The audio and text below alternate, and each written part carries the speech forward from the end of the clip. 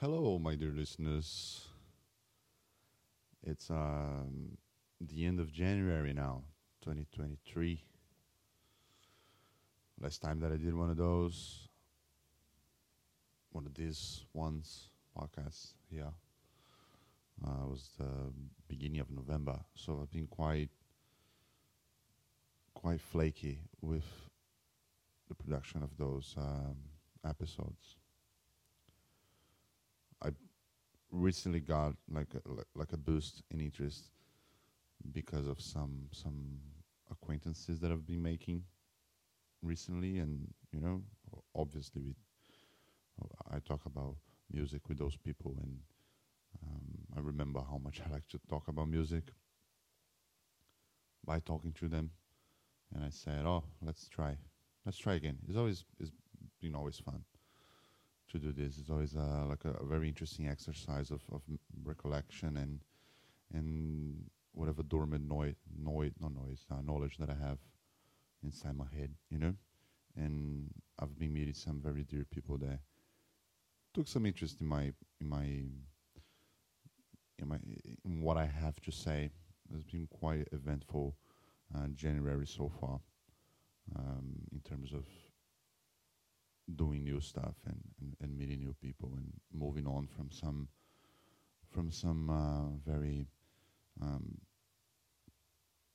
repetitive ideas that I was latching onto because of you know because sometimes you just have the repetitive ideas to latch on to because that you got to find in any sense, in intangible sense. So it was a little bit of a good break from that in my current work as well. So the things are looking pretty good. I believe that if I listen to that particular last episode of November last year, I will probably think I'm a very different person from that particular version of me, engulfed in whatever I was engulfed back then. I think I'm beyond that point, Um, not sure exactly how to describe, but yeah, some key some key events from the last month made me wake up to some things that I was very asleep about, And yes, so the drill, continues the same. I'm not gonna change formats now. It's basically this that you have to deal with, right? Didn't release any episodes besides the first one, which is sits in there still. The first episode about the Laos in Comitorian. I more, I've been more keen on releasing them finally, having them out and having them as something that I do pretty frequently. I think this is pretty much a pastime, not pastime. Yeah, a hobby, right? A hobby per se, like something fun that you can do. So let's go. Let's just generate that number and get on with it. Let's see what's in store for us. Generate 146 is the number. Not that that's matter to you, and it would never will matter. Okay, all right. So we have a oldie here. We have kind of a very beginning of the music journey. I'm speaking in terms of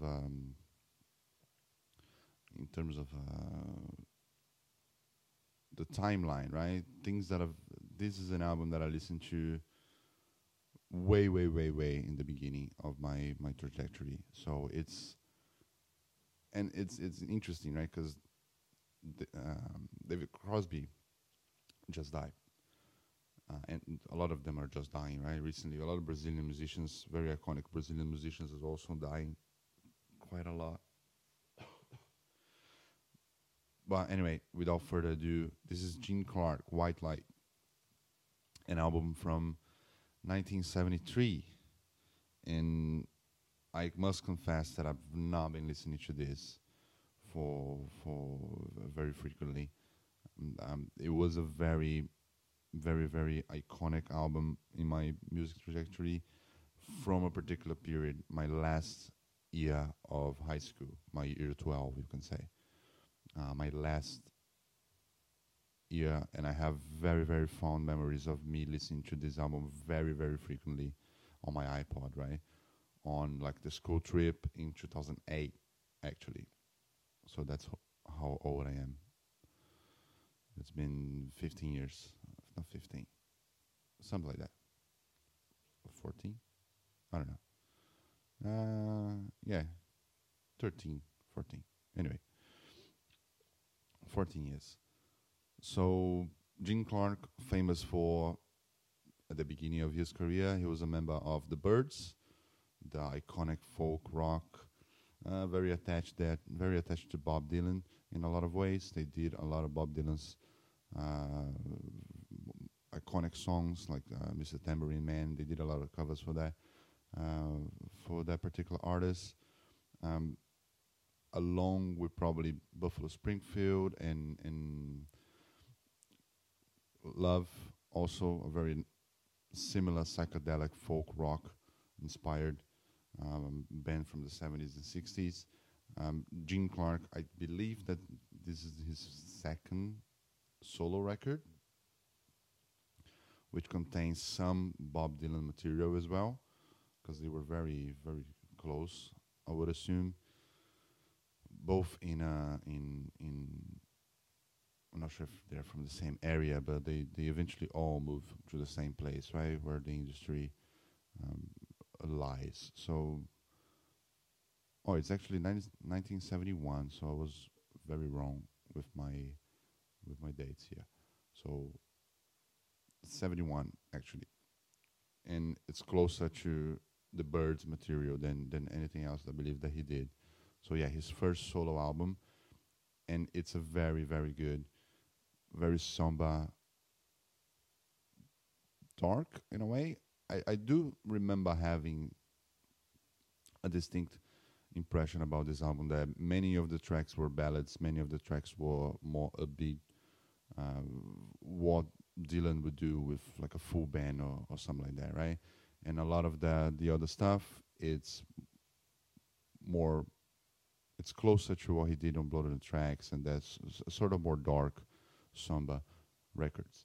The reason why I compared so much to Dylan, it's because they obviously have a connection, and everything that you have on like 70s folk or mid 60s, like the tail end of the 60s of folk music, or folk rock especially, it's traced back to Dylan in all sorts of ways, right? It's pretty much like you treat the Beatles when you talk about psychedelic rock, or any sort of chamber pop music or that sort of stuff. You can always trace back to Revolver, the three main albums that kind of spawned the whole thing, because you have those seminal figures in music, and everything else kind of rotates around them and have their amazing value in and of themselves, right? As this album has, but yeah, you kind of need to trace that comparison, because it's just there, right? And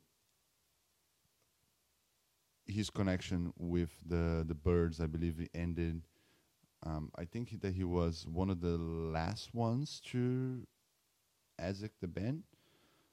I do think that on the latest albums, like it was basically Roger what's his name? Roger McQueen. I don't know exactly how to pronounce the name there, but it was basically him as a leader, and Crosby and Gene Clark at the end. The band was much bigger before that, right? And they produce a lot of interesting solo artists throughout the 70s and 80s, as well as, um, for example, Gene Clark, right? So it's they connect in that sort of way because Gene Clark's career it's kind of an extension of the birds used to do because they became Christian in a certain period and then they became very psychedelic rock in another period as well. You can say that the birds they are kind of like the Kinks of America in a way, in the sense that they have like a lot of classic albums that each one is like a specific style or thing to it. I'm not sure how much the Kinks fall into that category. I'm not very familiar, unfortunately, with their discography, but I do believe that they have that sort of like each album is as classic as the next one, but they do have established different flavors for each one, right? The Birds, concept wise, that's very clear because they have the country album, they have the Christian album, which is, yeah, the country album and the Christian album is kind of the same one in a way, like that particular phase of their career. Let me check the. I also need to compare with the Birds, right? Because that's where he comes from. So that's his kind of school of thought, right? Yeah, they do have like 70s. It looks like shit though. The 70s ones. Oh, they do have a lot of stuff. Okay, very early band. Yeah, Sweetheart of the Rodeo is kind of the Christian album, and then you have some other ones that might transit between folk rock and more country oriented stuff, depending on who's the lineup of that particular band. I believe that they started with a lot of the same influences as the Beatles and and Dylan as well at that time, right? It must be their main influence, Dylan and Beatles, but they do a more loose, not so ambitious rock and roll from that era, kind of falling into the psych garage thing sometimes, you know. A very iconic band. I do recommend. I do recommend having a look at least at their greatest hits, you know, because they are very very charismatic, very fun response to the Beatles in a way. Like if England had the Beatles, America certainly had the Birds as a as a very iconic band from that period, right? Coming back to Gene Clark, I believe that he it's very underrated for a lot of reasons. Most of them because of the sheer volume of singer-songwriters of folk rock from the 70s. I mean, you have all sorts of flavors that you can pick from. Don McLean, Harry Nilsson, even some Beach Boys solo career guys that developed. Dennis Wilson, more to the late leg of the 70s, but regardless, you have of course Dylan always kicking ass, you know, throughout the years.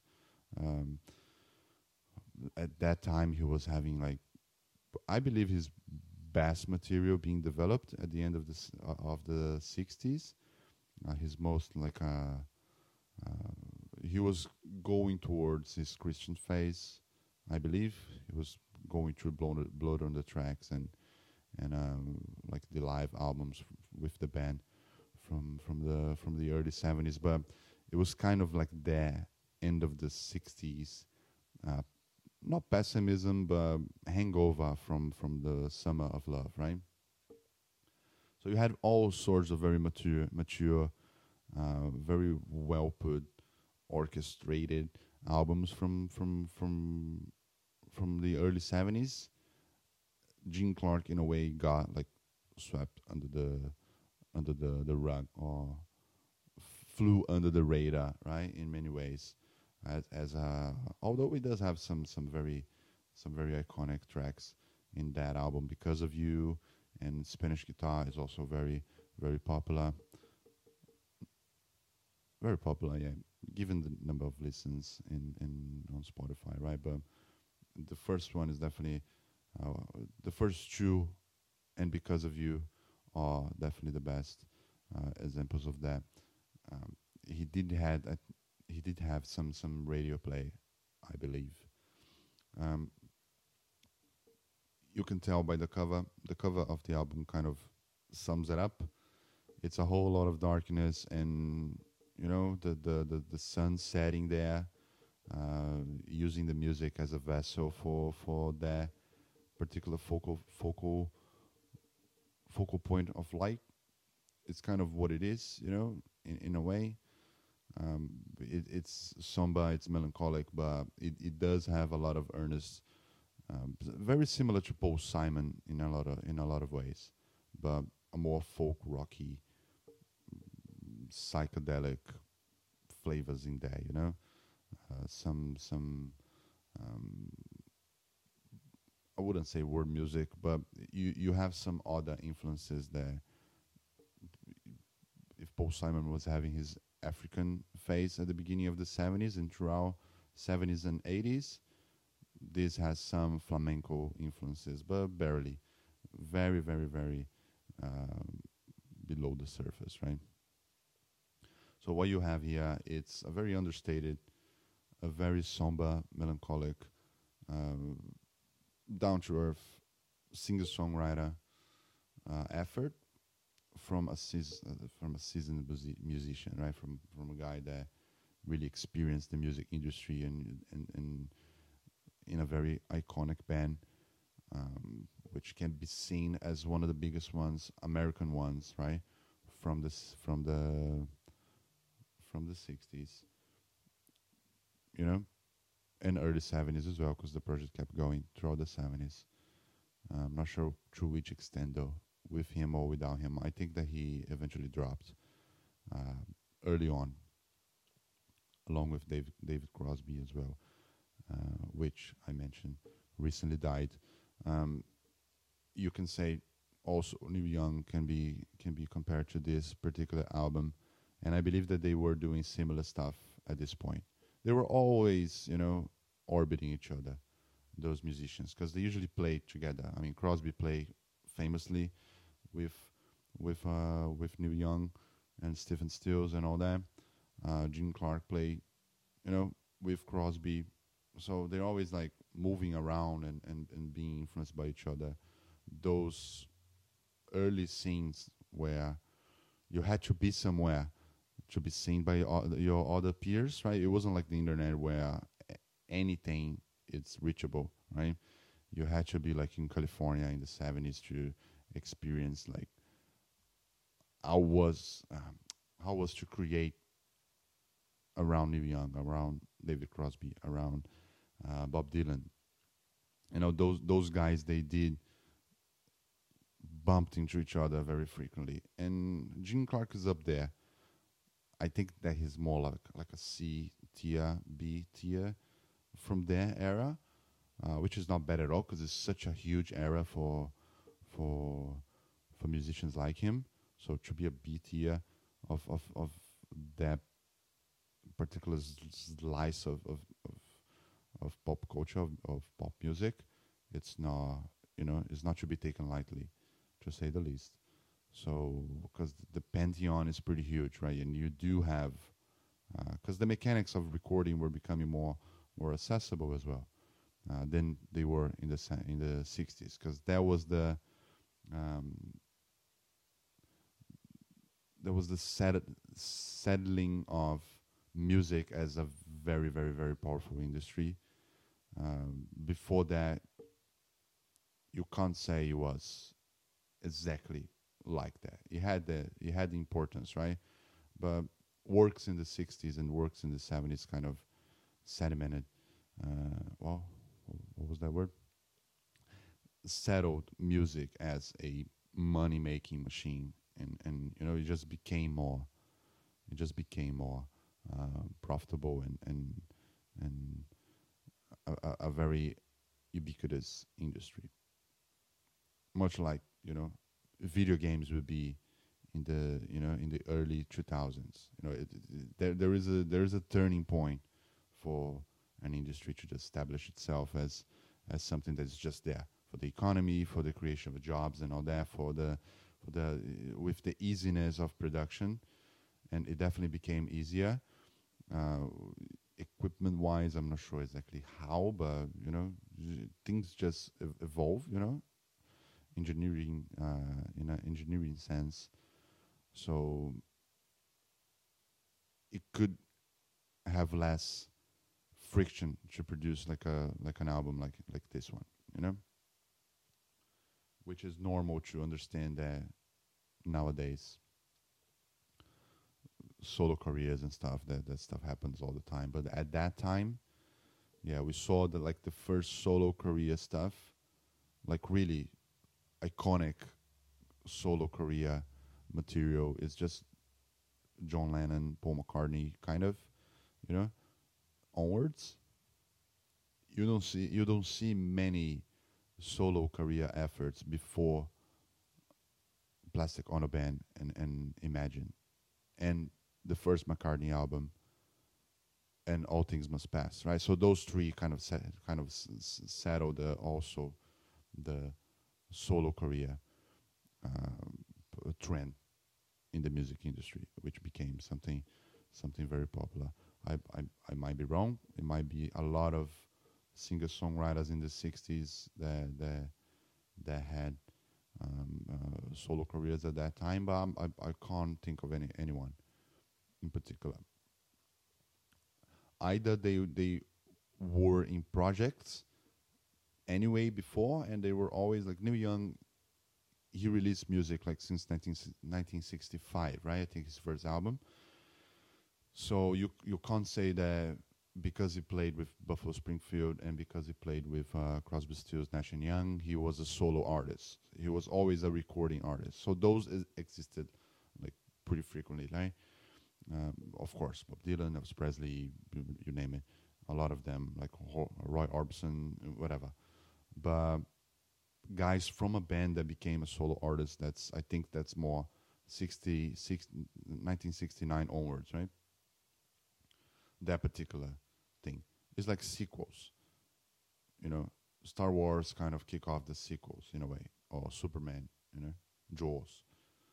Those trends they appear and they become norm, and then well, we didn't have sequels before 1973, I think, or something like that. Could be wrong though.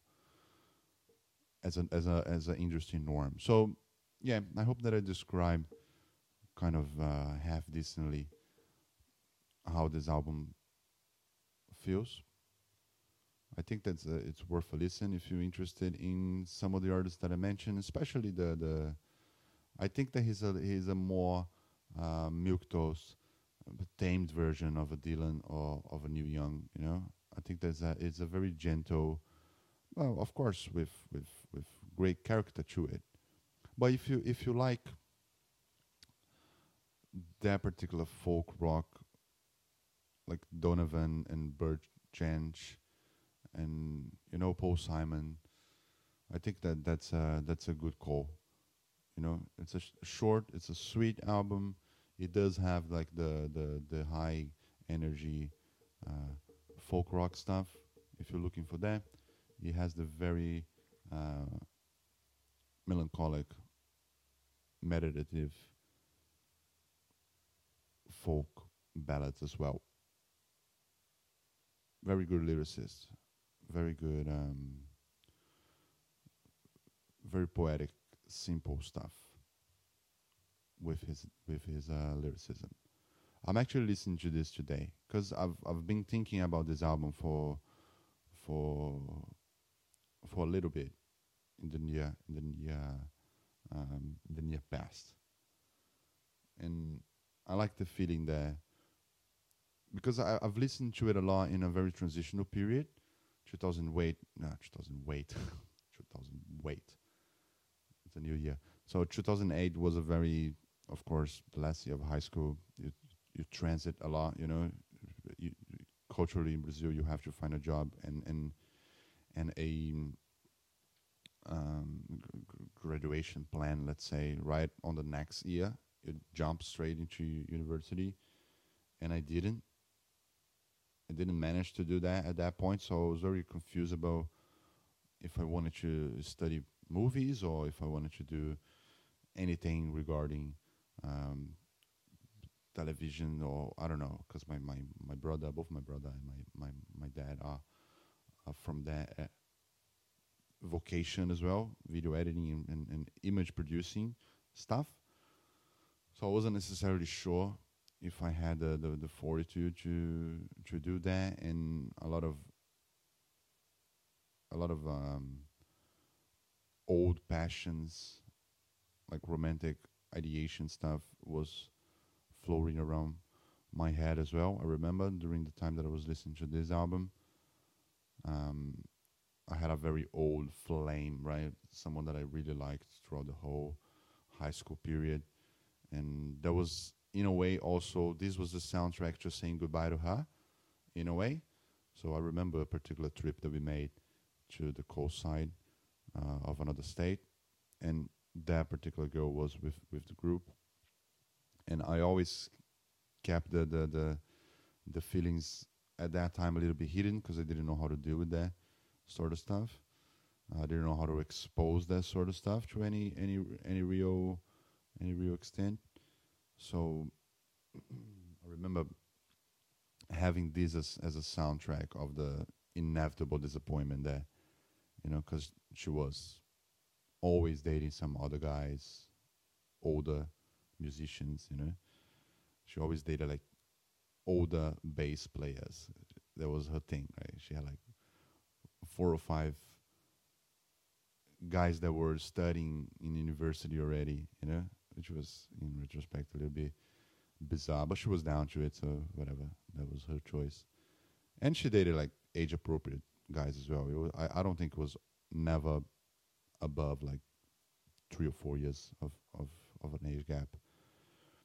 And I remember feeling very belittled by that, because I didn't have, yeah. At the end of the day, we just saw each other as friends, and that was enough. And we did have a lot of a very nice, very, very, very fully fledged friendship after we parted ways from school. We kept seeing each other now and then. We did had some like one. We didn't have. I keep saying did had. It's just ridiculous. Keep putting the past tense after did. I don't know why. Anyway, we did have we did engage in romantic stuff for one day, which is usually the case with me. I'm a one day only type of person. I'm not, but yeah, it tends to be like that. And but after that, we really saw that it wasn't the case that we saw each other as like more fraternal than anything. And yeah, but I in a way I do believe that I really loved her as a friend. And yeah, she was a really sweet person. I believe that she lives in Germany now. I'm not really sure. I try to regain contact. But we did speak for a little while, but not to any real extent. Or I hope that she's happy. I believe that she is. She was very intelligent, very certain about what she wanted in life. Hopefully she got there. Yeah, that's it. So that was the soundtrack to that particular. It's the lice of life. You know, that's how my biography and this album connect in a way. Very, very, very beautiful album. Very subdued. Very cool. Yeah. Let me see how am I doing with time. Yeah, we're reaching half an hour there. So I appreciate as always you attending to this, you listening to this. Okay. Um, always, always, always think that this is sincere. What I'm talking about, right? I'm never sure if it's shareable or profitable, but I do hope is at least sincere with words and all, right? I recently, yeah, yeah, I had some things happening recently. I'm not gonna get into that. But there is a reason why I'm keeping this podcast up because I've talked about it with someone recently.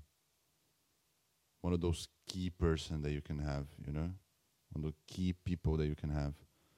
Key person, a key person in my life recently that also was like a one-off thing and not possible to keep going. So it's interesting that this moment kind of mirrors that moment where this album was very important, which is basically the same thing. I think the intensity of feeling with the old lady and the new lady are very, very, very different. But yeah, there are some parallels that can be traced that makes it very interesting to revisit and see how this will resonate when I listen to it today. Because I will, and I'll keep you posted, right? So essentially, um, some interest was shown in me, and the podcast is also part of me. So it's kind of like a parallel thing happening, and that's the reason why I'm revisiting this after 3 months that I'm now doing it, because I want to just see how after that, I don't know, I'm overthinking, but yeah, it's cool. It's a cool album, and very important for me as well. Okay, hope that you like it. Goodbye.